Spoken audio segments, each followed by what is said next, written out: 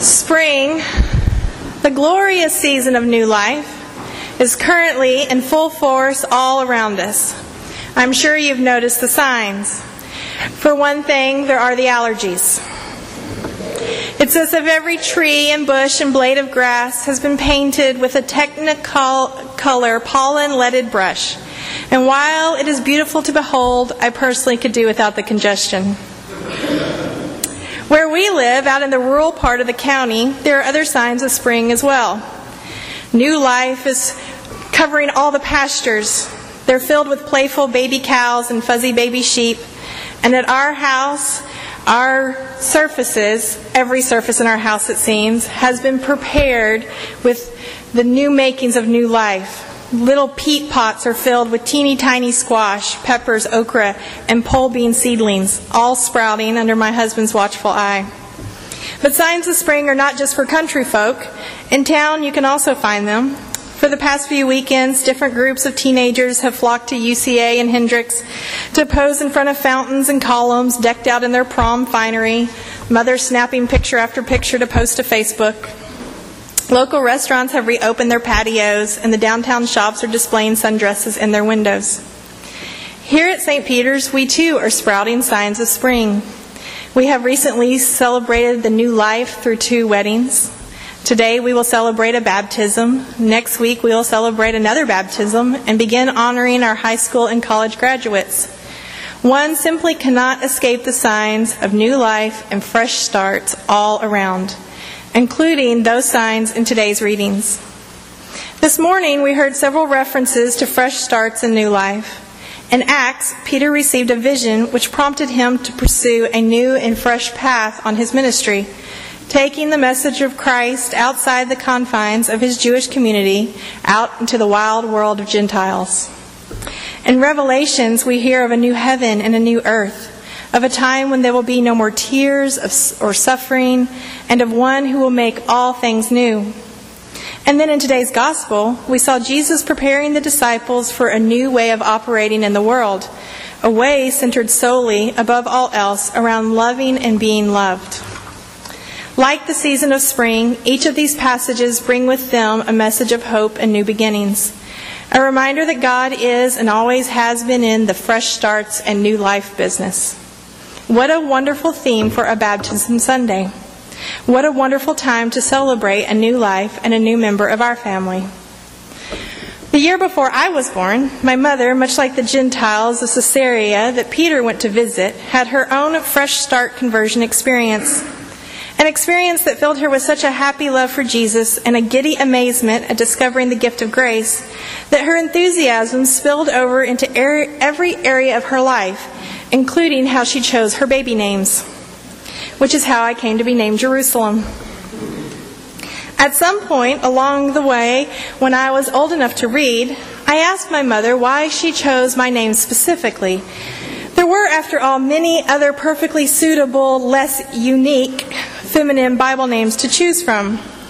She answered by showing me the very same verses from Revelation that Nathan read to us this morning. Verses that I underlined with a bright yellow highlighter in my very first Bible, adding extra lines under the New Jerusalem part. Verses I would read time and time again over the course of my early childhood, taking in the images of new beginnings and a God who was happy to be in the midst of his creation and holding them close to my heart. A lot of time has passed since I underlined those special verses, and until recently I hadn't really thought of them much. I knew they were there, of course, and now again on a Sunday like today, I would see them and a brief wink of recognition would cross my mind. But until this week, it had been years since I read them with any great intention. I don't know about other preachers, but when I see scriptures from Revelation on the lectionary schedule, I can't help but cringe a little bit. Images of beasts with 7 heads and so forth. So you can imagine my relief when I realized that today's reading was one that I was actually familiar with personally. Reading over the text, preparing for today's sermon, I was able to go back to simpler days, back to a time when I didn't fret over apocalyptic metaphors or feel the pressure to find prophetic meanings or historic significance hidden between the passages. Instead, I found myself reading the verses much like I did when I was 6 years old. I read them as a promise a promise of what God's love looks like in action. As a little seminary student's daughter living in an apartment in a sketchy part of Memphis in the 80s, this is what I read and this is what I heard when I read Revelations 21, 1-6. God was always and would always be making all things new, including me. God's heart was to be with His people, in their neighborhood, in their homes, right smack in the middle of them. Like the person who sits down in the middle of a crowded dinner table so that they can see and hear everyone. God wants to be right in the middle of what we are doing. That God's greatest desire was to heal hurts, to wipe away tears, and to bring about new life and fresh starts. And it seemed to me, reading those verses, and from the Bible stories that my mother told me, and the songs we sang in my little Sunday school classes, and from the bedtime prayers that we prayed, that the very same love, that Jesus love that filled my mother up from head to toe with a bright, shiny light, was the same love of Revelation. It was a love that wiped away tears, that came to sit with people in their sadness, that brought fresh starts and new beginnings to any and everyone, no matter who they were. And so as a child, I read those verses in Revelations as a promise, not only of what would be, but of what already was. Just as spring is the season of new beginnings on earth, baptism marks a season of new beginning as well. Today, as we baptize Abraham, we will pour the water of new life over his sweet little head and bless him with oil and say prayers together, marking his new journey as a member of the church. But this act is not just a formality. It is not something just to check off the Christian life to-do list. Instead, baptism is a joyous new beginning for everyone present at it. It's a chance for us all to remember again what it means to love each other as Christ loves us.